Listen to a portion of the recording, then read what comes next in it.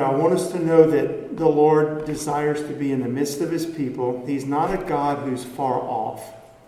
And he's not a God that desires to be far off. He's not like other gods, so-called gods, other gods that are worshipped, other gods that we know about and hear about, and read books or seen in movies or so forth that other people worship.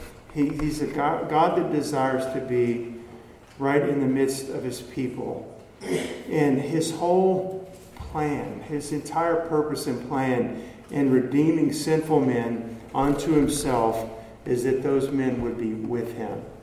And he would be with them. Eternally, okay? And now. In other words, the Lord wants to be in our midst and us to be with him through this earthly life and this earthly tabernacle, Peter calls it, and as long as we're in this fleshly body, and to be eternally with the Lord forever in heaven, in his home that he has prepared for us. The Lord says, I go to prepare a place for you. I'm going to come again and receive you unto myself, that where I am, there you may be also.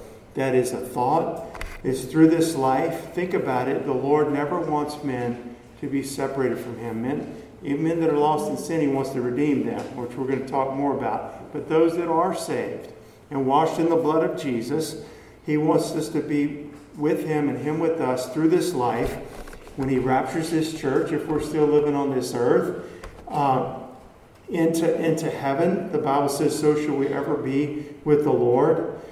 Coming back with the Lord, we'll be with him, riding on a horse as he comes to reign at his kingdom, dwelling with him in New Jerusalem. Everything is to be with him. That the redeemed sinner is born again, the saint of God, the child of God now, is to be with the Lord. The Bible says in Ephesians 2, but now in Christ Jesus, you who were sometimes far off are made nigh by the blood of Christ. And I think oftentimes we get so caught up in maybe the big theological truths about sin and death and hell and all these things that we forget the purpose of it all. Why was there a cross? Why was there a Son of God, the Word becoming flesh? Why did all that take place? Why was there a resurrection? It was that men could be reconciled to God.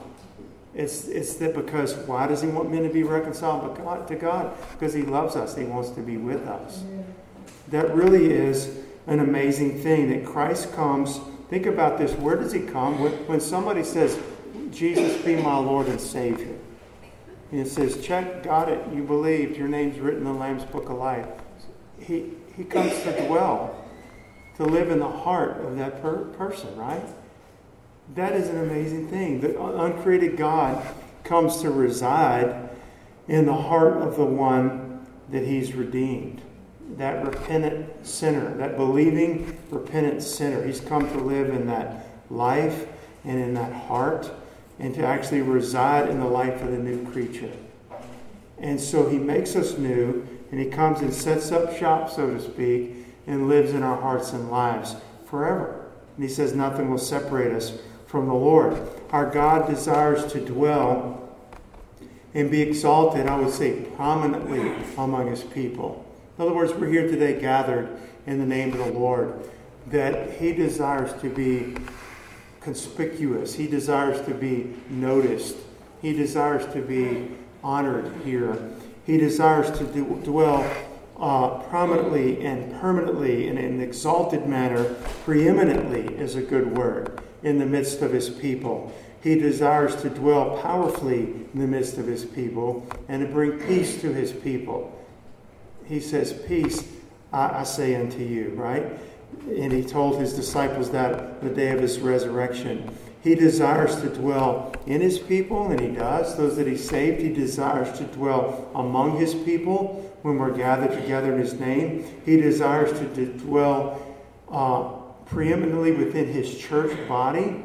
He does, you could say, but he desires to be that, for us to take note of that. He desires, the Bible says that he inhabits the praises of his people. I know we quote that a lot when we're having our praise and worship time, but think about it for just a moment. It doesn't just say that he's pleased with our praises, which I think he is, genuine praise from the heart and thanksgiving and adoration of the Lord. But the Bible uses in Hebrews the word, he inhabits the praises of his people. There again, it's just showing how he wants to be right in the midst of us in our worship, in our lives, in our hearts, when we're by ourselves as believers or we're gathered with other believers. Not a stranger on the outside looking in, trying to get in. But we have opened our hearts to the Lord. We have believed in the Lord Jesus Christ. We have believed this gospel. The Bible says if we confess with our mouth the Lord Jesus Christ and believe in our heart that God has raised him from the dead, we shall be saved. But in that salvation, he comes to dwell in us. He comes to be with us. And he's not an outsider any longer, nor does he desire to be an outsider, but right in the midst, in the hearts of his sons and daughters and those who he has redeemed. We see this all the way back. The first man and woman ever created, we understand Adam and Eve in the Garden of Eden. We read about it in Genesis. Then he planted them in the midst of the garden. And the Bible says that in the cool of the day, God Almighty would come down and fellowship with Adam in the garden. He would walk with him. He would talk with him. Again, he's not just, we're worshiping the sun, we're worshiping the moon, we're worshiping the wind, or some God that we hear about that's way off over there. He's not a God that's far off, nor does he desire to be a God that's far off. He has come down to men through Jesus Christ. The Bible says that Enoch walked with the Lord, and he was not, for the Lord took him, right? He walked with the Lord. So that means the Lord walked with him, and they were walking together, and there was a fellowship there. And I just want to read a couple of scriptures. I'll tell you where they're coming from, but I'm just going to read them for time's sake rather quickly.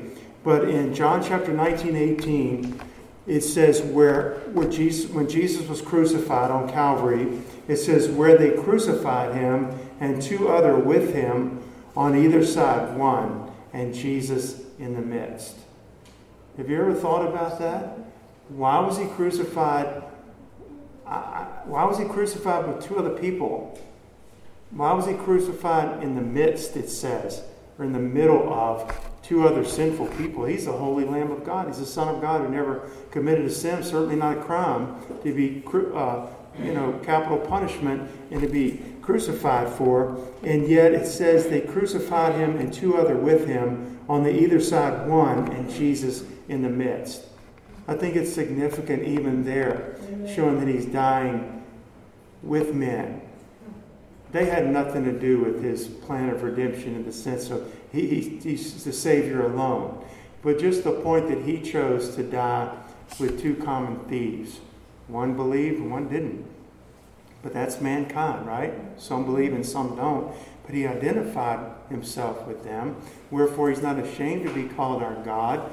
Those that believe in him, we trust in him, we put our lives into his hands. Listen to this from Hebrews 2:14. For as much then as the children are partakers of flesh and blood, he also himself likewise took part of the same, that through death he might destroy him that had the power of death, that is the devil. What is that saying? Again, we just sometimes take these things for granted, okay? That Jesus came and died on the cross. But in order to come and die on the cross, he had to become a man. The Bible says, and the Word became flesh and dwelt where? Among us. He was rubbing elbows, so to speak, with people. He was on crowded streets with people, with harlots and publicans and arrogant, lost, religious leaders and Romans and governors that worshipped idols and false deities, and just the poor people and the rich people and the young and the old, and said, suffer the little children to come unto me. And he's touching people that have leprosy and touching people with blinded eyes and people that would be outcasts and so forth. He wasn't just even hiding out in some desert place. He was a carpenter and worked with his father. You know what I mean? He was in the temple with the priest when he was 12 years old. He was riding on a donkey and receiving adoration soon before his crucifixion. He was with people The Word became flesh and dwelt among us.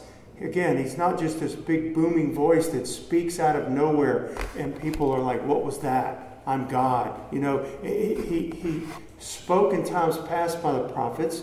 He spoke on the holy mountain in Moses' day and thundered, but he revealed himself to Moses. But the Word became flesh and he showed himself so clearly to men and dwelt among men. There is something significant about our God in his heart, in his desire that we see in this. That just listen to this from Revelation chapter 2:1. I'll read a few verses from Revelation. This is the Lord dealing with the churches. Unto the angel of the church of Ephesus write, These things saith he that holdeth the 7 stars in his right hand, who walketh in the midst of the 7 golden candlesticks. Where is the Lord seen? The 7 candlesticks represent the 7 churches. We've done that in Sunday school. We've studied it. And it says the Lord, thus saith the Lord, who walks in the midst of the 7 golden candlesticks. Another scripture in Revelation, John says, and I beheld, and lo, in the midst of the throne, and of the 4 beasts, and in the midst of the elders. The elders represent, I believe, Old Testament and New Testament saints, those that are redeemed by the Lord.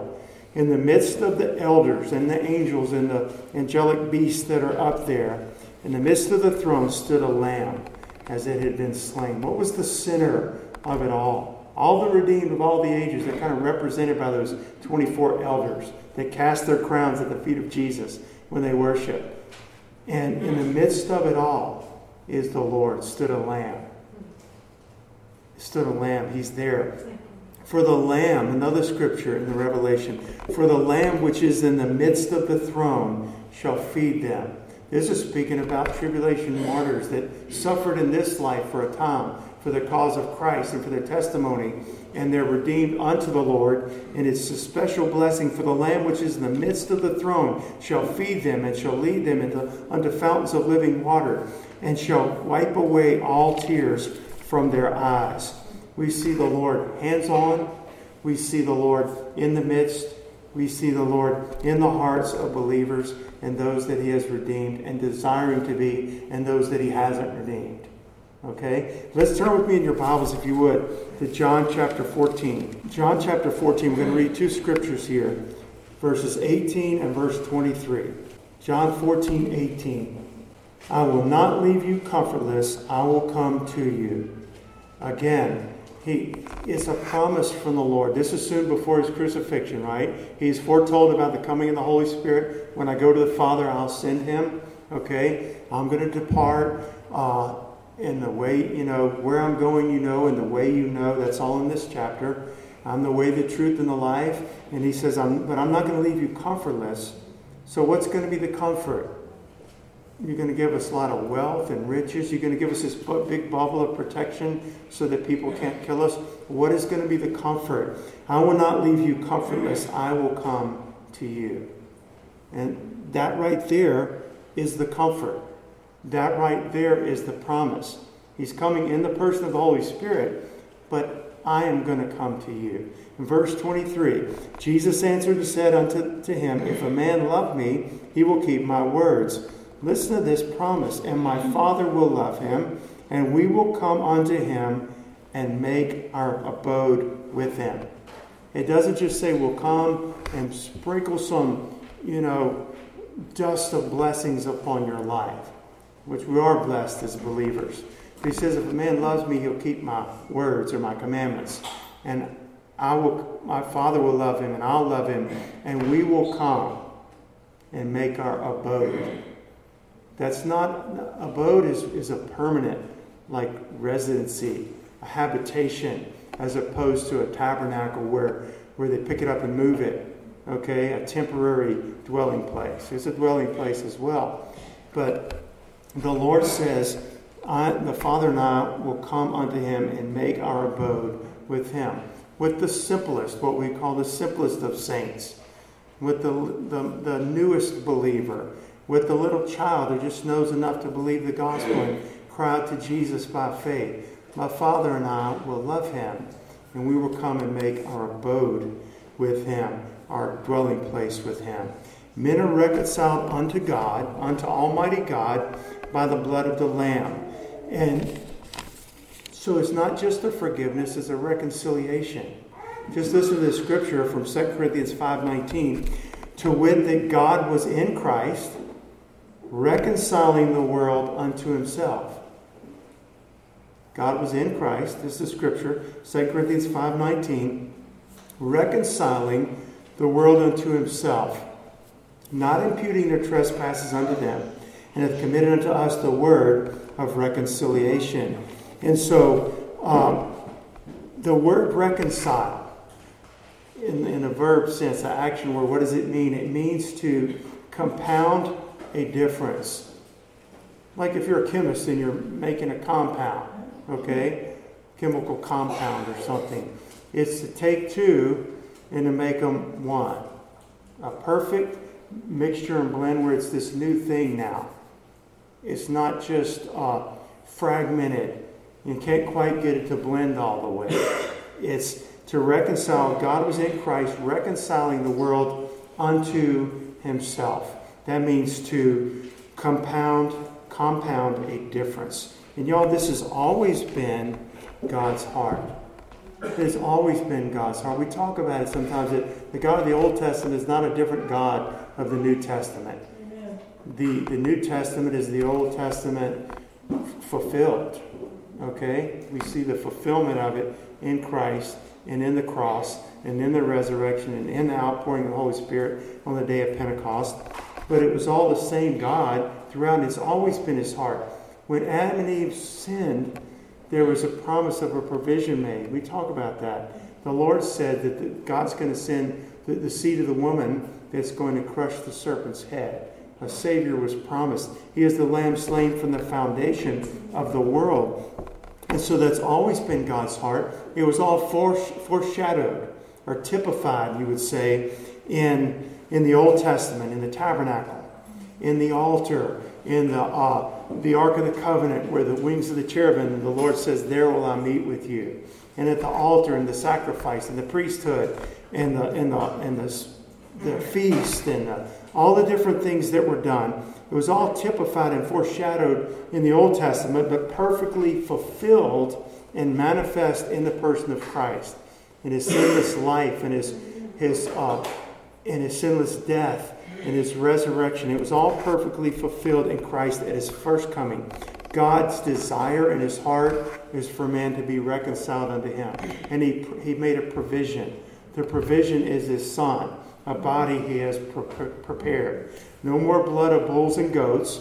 And I know I'm kind of all over the place, but the point of this is that God's gone to great lengths through the prophecies and through Israel and so forth to bring the Savior. And through the Savior and through the outpouring of the Holy Spirit, through the blood of Jesus, so through the gospel and the Word of God, to not just save men so they're not going to hell, they're going to heaven. We see that it's all about God was in Christ reconciling the world unto himself. It's very personal with the Lord. God so loved the world, that's big, that he gave his only begotten Son. But it's also very personal. You must be born again. God loves you. You understand what I'm saying? And he wants you to be part of his family. The sons of God, the daughters of God, the children of God. And reconciling men unto himself. Because sin had separated. It's the only thing that separates a man from God. We know that. The scripture tells us that. There's no physical distance. There's no poverty or wealth or age or race or where you go on the earth or in the bottom of the sea or wherever you astronaut out in space. There's nothing that separates a man from God but sin. Sin does separate a man from God. And so there has to be a reconciliation. There has to be a compounding of a difference. There are two parties that are estranged. That's what that means. They're estranged. They're separated. And what's going to bridge the gap? Not physically just say, okay, shake and make up. Okay? No, there's a real difference here. There's something that has to be fixed. Shaking hands isn't going to do it. There is a holy God and there's sinful man. We're sinners by nature. And we're sinners because we've all committed sin. All have sinned and come short of the glory of God. And Ephesians said we were by nature children of wrath. Okay, it was our sin nature being a descendant of Adam. As in Adam all die, even so in Christ shall all be made alive. There has to be a reconciliation. There's something significant, life-changing, life-altering that has to take place for a sinful man and a holy God to have any kind of relationship, much less to be called a son or a daughter or the people of God or a brother of Christ or to reign and rule with Christ in his kingdom. There has to be something significant. With something significant, the Word became flesh and dwelt among us and died on the cross, and he reconciled two estranged parties. God was in Christ like he was in no other man. You could say the Holy Spirit came upon Samuel or Saul or one of the Old Testament saints and so forth. But unlike any other, the Word became flesh and dwelt among us. God was in Christ, reconciling the world unto himself. That is God's heart, and that is his provision. Men who were created in the image of a holy God, fallen into sin. We have been marred by sin. Okay? Picture a vessel that the potter made. He's the potter, we're the clay, right? He makes a vessel, and when he makes it, it's good. But sin has marred it. Sin in your life and my life. And lost people out there and people through the ages since Adam and Eve sinned. Sin has marred our lives. There's something marred and tainted and polluted and wrong. And the wages of that sin is death. And that sin has barred us. And it marred us, and I thought it barred us from heaven. The door's barred. The door's closed to heaven. And we cannot get there, not by works of righteousness which we have done, not by telling God that we'll pay him back, not by telling God that we're sorry 1,000 times, but by the blood of Jesus Christ. We have been made nigh, that we read it earlier, by you who are sometimes were far off. Not far off physically, far off morally, spiritually, life and death, okay? Holiness and unholiness. We who sometimes were far off, that gap has been bridged by Calvary, and the one who died on Calvary, been made nigh by the blood of Jesus. His desire is to reconcile men. What's the purpose in the cross? The purpose in salvation is not just to say, okay, they're saved, they're lost, and I'll go on about my business as God. You saved people, stay over here, and you lost people, stay over here. He's going to dwell in our midst. He wants to be with us. He wants to be with us in church today. He wants to be with you when you wake up. He wants to be in the midst of your marriage, in your family altar time and prayer time. And you're estranged and things are different and not going well. The way it's going to be reconciled in a relationship is going to be the Lord bringing it together and making it what it's going to be. We're not going to have peace on this planet. People are all over the place. It's not peace because somebody slams down a gavel and says, I pronounce peace. There's peace when God reconciles and when the Prince of Peace comes to reign. There will not be peace one day or 1 second before that. Not on this whole planet, but you can have peace in your heart. You can have peace in your home. You can have peace with your spouse. You can have peace with your children. And whoever God uses you to win to the Lord, y'all can have peace. And we can have peace in our hearts because of the Prince of Peace. Christ is reconciling the world unto him through the forgiveness of sins, okay? And the washing of the blood of Jesus. And so saving men from their sin, but also reconciling men in the process unto himself. Again, we've talked about, I've shared this example before. We did a study on condemnation versus conviction. It's been over a year, a long time ago. And one of the things I talked about is being justified. Okay? We're justified, the Bible says. The sinful man that puts their faith in Jesus sincerely and repents and says, I give my life to Christ. Christ comes and lives in that heart, but he justifies us freely by his grace, the Bible says. And in justification, he doesn't just forgive us. There is forgiveness there, and there's a pardon for sin. But there's more than that. Because I gave the example of a governor, a president. Let's say a governor can, at the end of his term, he can pardon criminals, right? And they were guilty. They were found guilty by a court of law. They're serving their time in prison. And the governor does have the right to pardon certain people that he wants to pardon. It has nothing to do with him being innocent or guilty. He can pardon them if he chooses. But let's say there was a guy that had murdered some people and molested children and raped some women. And he's in Angola, serving life there. And the governor pardons him for whatever reason. I don't know why he would. But he pardons that individual. And they're free now. They're out of prison. I can promise you that governor would not let this man sleep in his home. He would not take him in to his family and let him babysit his children. You understand what I'm saying? I'll pardon you. Maybe there's money involved. Maybe there's a favor involved. I'll pardon you. You go about your business. I did my deal. I'm through with you. You're free. Okay? God's not like that. He pardons us. He forgives us. But he makes us part of his family. He comes to dwell in us. He calls us his son. He calls us his daughters. He calls us his friends. And he wants to be with us. More than we want to be with him. And we're guilty as can be. We deserve hell. Everybody in this room deserves hell. We deserve it fully. You stand before the Lord and just say, I'm speechless. I have nothing to say. I'm guilty. I'm guilty. And yet the Lord says, I've forgiven you. You put your faith in Jesus. God's in Christ reconciling the world unto himself. And has committed to us the ministry of reconciliation. So it's not just a forgiveness and a pardon. It is those things, but it's more. It's a reconciliation because he's a loving God that wants to be with us. We begin to see his heart.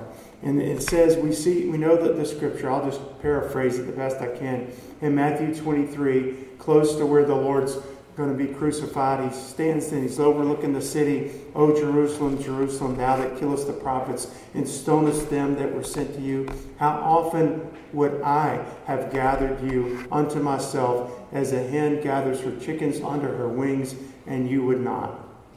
So what is he saying there? How often I wanted to forgive you, how often I wanted to be your king. He wanted to be all those things. But how often I wanted to gather you together. Like a mother hen gathers her chicks under her wings. You would not. But he wanted to, right? That was his heart. That was his desire. Something that Alberto said, he was opening communion, I think it was last Sunday, and he was just talking about how the tabernacle was pitched in the midst of the Israelites. And it struck me, and I began to think about this. And I looked it up. I've got this book, and it has these graphs and charts, and it shows the tabernacle and so forth. And I was studying, I looked, and it shows a picture of the tabernacle. And according to the scriptures, on this side were to be 3 tribes. And I just thought it was interesting. On the north side, you would have Naphtali, Asher, and Dan. So wherever the tabernacle was pitched, the 12 tribes of Israel were to pitch and set up their individual tents and homes for however long the tabernacle would be in that location. And on the west, you had Ephraim, Manasseh, and Benjamin. On the south, you had Gad, Simeon, and Reuben. On the north, you had, on the east, you had Issachar, Judah, and Zebulun. And I looked at that. Right in the middle of the east side, Issachar, Judah. Jesus is the Lion of the tribe of Judah. And the east gate was the entrance. The east gate is the gate where he's going to enter in. The Messiah enters into the temple. And I just thought, how amazing. He's in the midst of it all. He wanted that tabernacle. That's where the Lord says, I'll meet with you. And he set the 12 tribes all around. So he'd be as close to all of them as he was to any of them. Okay? The tabernacle being right there. And on the east side, where Messiah would enter, there is Judah. The Lord came from that line of the tribe of Judah. I just thought that was interesting. But it does show his desire. Don't just pitch the tabernacle way up on top of a mountain and, every now and then I'll call for somebody to come up and see me. He wanted the tabernacle to be in the midst of the 12 tribes, and he situated them to where he was right, and the tabernacle was right in the midst. And so the point of this today, I'm going to be bringing this to a close and to a head. For us, be careful and take heed. And I would say make it a matter of prayer and make it a matter of greatest importance that the Lord actually is in our midst. We know theologically and so forth, and in theory, he comes to dwell in his people. He does. In reality, he comes to live in the heart of those he is saved. But are you really saved? Make sure that you know Christ, first of all. Second of all, we need to make sure he's really in our midst. When in my home, in my church, in my marriage, in my family, that the Lord would be in our prayer meetings.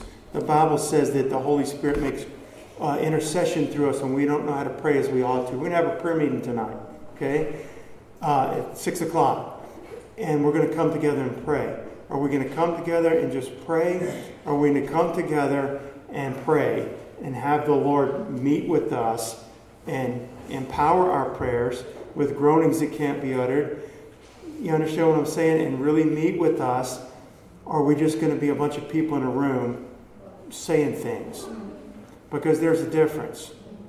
You can be Christians and just come in a room and say things, or you can be Christians and come together and pray and get hold of God, and we're praying according to His will, and He's empowered our prayers, and we're praying effectually and fervently, and that's going to be move heaven. That's going to have results. That's going to be where God is pleased. And so we need to make it a matter of prayer that the Lord is in our worship services, that He's in our singing. Not on the outside, not as a visitor standing outside of our church looking in. Because, He was pictured in the church of Laodicea, this lukewarm church, right? He was pictured as being on the outside of that church. That's interesting. He says, "Behold, I stand at the door and knock." To His church. I stand at the door of my church and knock. If any man will answer and open, I'll come in. Isn't that something? He's at the outside and pictured as being at the outside. He says, if any man will hear my voice and open the door, I'll come in and sup with him and he with me. And so that's His desire. That's what He wants, right? So we need to make sure not only we're saved, but that we're conscious and aware of living a life that honors God, pleases God. And if we're feeling distant from the Lord, if we're feeling like we really need God, we need His presence, which we do, we need to make it a matter of prayer and fasting and call out to the Lord and say, God, we want to set you right back here where you belong. Not just in the formality of it. I'm talking about Christians, people that are really saved. And I know you've heard the example. I think it was Charles Spurgeon. I've shared it many times, and you've probably heard others share it. Charles Spurgeon, this wonderful preacher in London, and he's crossing the street in the days of the horse and buggies, but it was still very busy, traffic. He's crossing the street with two friends, and he's halfway across, and there's dodging horses and buggies, and he drops to his knees in the middle of the dirt street, and his friends go on and pass over, and they look back, and there's Spurgeon. People are dodging him and going by him, and he gets up and comes to the other side, and they said, what was it, Mr. Spurgeon, that you felt, that you had to pray right there? He said, well, I felt that a shadow had come between me and my Lord. And he wanted to get it straight. I would say, to walk with the Lord that way, to where I would even notice if I'm not noticing His presence for a moment. That's a wonderful thing. It's a possible thing. It's possible for us. I know it's God's heart and desire. We've read it, this whole sermon. We've seen it. But listen, men, I'm going to close with this. Men and women, even Christian men and women, can have church without Christ being the Lord of that church. People can have church and do church. And I'm not saying they're lost or saved necessarily. But saved men can have church without Jesus Christ being the Lord. Lord means Lord, right? Of that church service. Christian men and women can have singing and without the Lord inhabiting those praises. We can have a church without Christ being the head of His church. We can have a church without being led by the Spirit of Christ in our church and the decisions that we make. We can have sing the appropriate songs. We can put money into the offering plates. We can listen to and enjoy, listen and agree with good doctrinal sermons that are correct, A to Z. And yet not have Christ be in the midst of our worship services, in our lives, in our thoughts, in our fellowship, in our praise to the Lord. Without having Jesus, the Son of God, the Savior of the world, really manifesting his presence like he desires to. Let's put it that way. He says, I'll never leave you nor forsake you. And that is true. So it's not that Christ is absent, but we can function without being aware of him, without him being honored the way he should, without him, men seeing the Lord by faith, high and lifted up. You know what today, I'm looking at this gathering of believers here today. The one thing we all need in this whole place, we need to see Jesus. Here this morning. And we meet tonight and Wednesday and the next time the Lord tarries and waits and we keep meeting, we need to lift up our eyes and by faith see him. We need to see him all the time. We need to see him every time. Not, oh, that was a good service. Some are kind of and some were really good. We need to see the Lord every time we gather. Amen. We need to see him. People can come together and hear sermons and Sunday school lessons without feasting on the bread of life, Jesus. Do you believe that? We can come and go and leave very much unchanged. And we're still saved. We still love Jesus. But he wanted to do much in us in that service. And for us and through us. In our relationship with him. We could come and hear a sermon and not hear God's voice. We could come into church without yielding to his authority. Yielding everything at these altars or wherever God leads you to pray. We can come here without loving the Lord in this particular morning, without loving the Lord, without all our hearts, souls, and minds, as we're told to do, without having Jesus right in our midst. Samson, because I believe of carnality in his life and worldliness, the Bible says he wist not that the Lord was departed from him. There came a point in his life where he just jump up and he had the strength of 1,000 men or whatever strength God gave him to do supernatural things. Nobody was a threat to him because God was with him. There came a point when he compromised, he sinned. He took what should have been the most valuable, was that relationship with God and that vow to be a Nazirite, and he trampled all over it and forgot about it. It was nothing important to him at all. And he whined like a baby, and Daddy and Mommy, get me this, I want that. And now he's living in fornication and all kinds of stuff. And his enemy comes upon him. He says, this is no problem for me. I'll just shake myself like at other times. It says, and he wist not or knew not that the Lord was departed from him. Now, I know the Lord doesn't leave us in that sense as believers.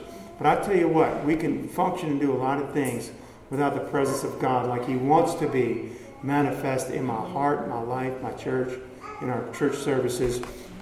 And God doesn't want that. He wants that. He wants us to discern his presence. And I would say we have to insist upon it, almost. You have to insist upon it. Like Jacob wrestling with God, I'm not leaving here until you bless me. And I would say I'm not leaving this altar time or this prayer time till I know in my heart, by faith, it doesn't necessarily feel it, till I know by faith I've met with you and you've met with me. I'm not just doing church, coming and punching the time clock and going, and so that was pleasant. That was whatever. We need the Lord, y'all. And we need him. Where do we need him? Right in our midst. We need him right in the heart of everything. Every decision we make, every song we sing, every sermon that's preached, how I listen to the sermon, my relationships with you, your relationships with me, and other believers. We need him right in the midst. And so I'm not talking about seeking after some kind of experience that would be unbiblical, okay, or soulish, or I don't feel like I met with God till every hair on my head stands straight up, okay, and I got goosebumps from my feet to the top of my head. Boy, then I know I was with God. No, I'm not talking about seeking after those kinds of experience. I'm talking about seeking God in accordance to his word, by faith, humbly, waiting on God, knowing by faith he is going to reward those that diligently seek him. He says he is. Okay? And so that's what I'm talking about. And I say, really to me, the key scripture of today, I normally open with it, but I'm closing with it today. And I want you to turn with me in your Bibles because I want you to see it. You know the scripture. Turn to Zephaniah chapter 3, verse 17. Zephaniah 3:17. Takes a while to find those smaller, minor prophet books, but I'm going to go ahead and read it. The Lord thy God in the midst of thee is mighty. He will save. He will rejoice over thee with joy. He will rest in his love. He will joy over thee with singing. It talks a lot about the Lord and very little about us. You know what it does say is he's in our midst. The Lord thy God in the midst of thee is mighty. And I would say to you this morning and to myself this morning, if I am not and you are not here to meet with God, to know that I met with God, to really meet with the Lord and to have him in our midst, knowing that I've been with him, and I've been touched by him, then what are we doing here? I love to fish. I say it all the time. I want to go fishing. So if I'm not here to meet with God, let's all go fishing. Let's all go do something else. If I'm not here to meet with God and actually have that in experience where I know the Lord met with me, I know when I go to the altar, he's going to meet with me and so forth. I know he's feeding me with the bread of life. And I want him to. And I've asked him to. And by faith, I'm receiving that. Or I need a new filling with the Holy Spirit. I need to be baptized in the Holy Spirit. And I know he's going to do that. If we're not coming knowing that God is going to be in our midst and be mighty in our midst, we need to insist upon it. Nothing else and nothing less, okay, than that. It's his church. He's the head of his church. Let him be the head. He's the Lord thy God in the midst of his people. And he's mighty. And the Lord wants to be that. And we need to long for him. David said, and I'm closing to you, you can come up. My soul thirsts for the living God. When shall I come and appear before God? Had to do with him and the Lord. Not blessings, not riches, not wealth, not good health. Not, I got some enemies over here, I need you to take care of them. He prayed all those things too. But what was he longing for? My soul thirsts for the living God. When shall I come and appear before God? When am I going to be with him? We're going to meet together and he manifests himself to me and reveals himself to me and touches my life and changes me. That's what I need. As a believer, that's what I need. Certainly a lost man needs that. But that's what I need, and I'm aware of it now.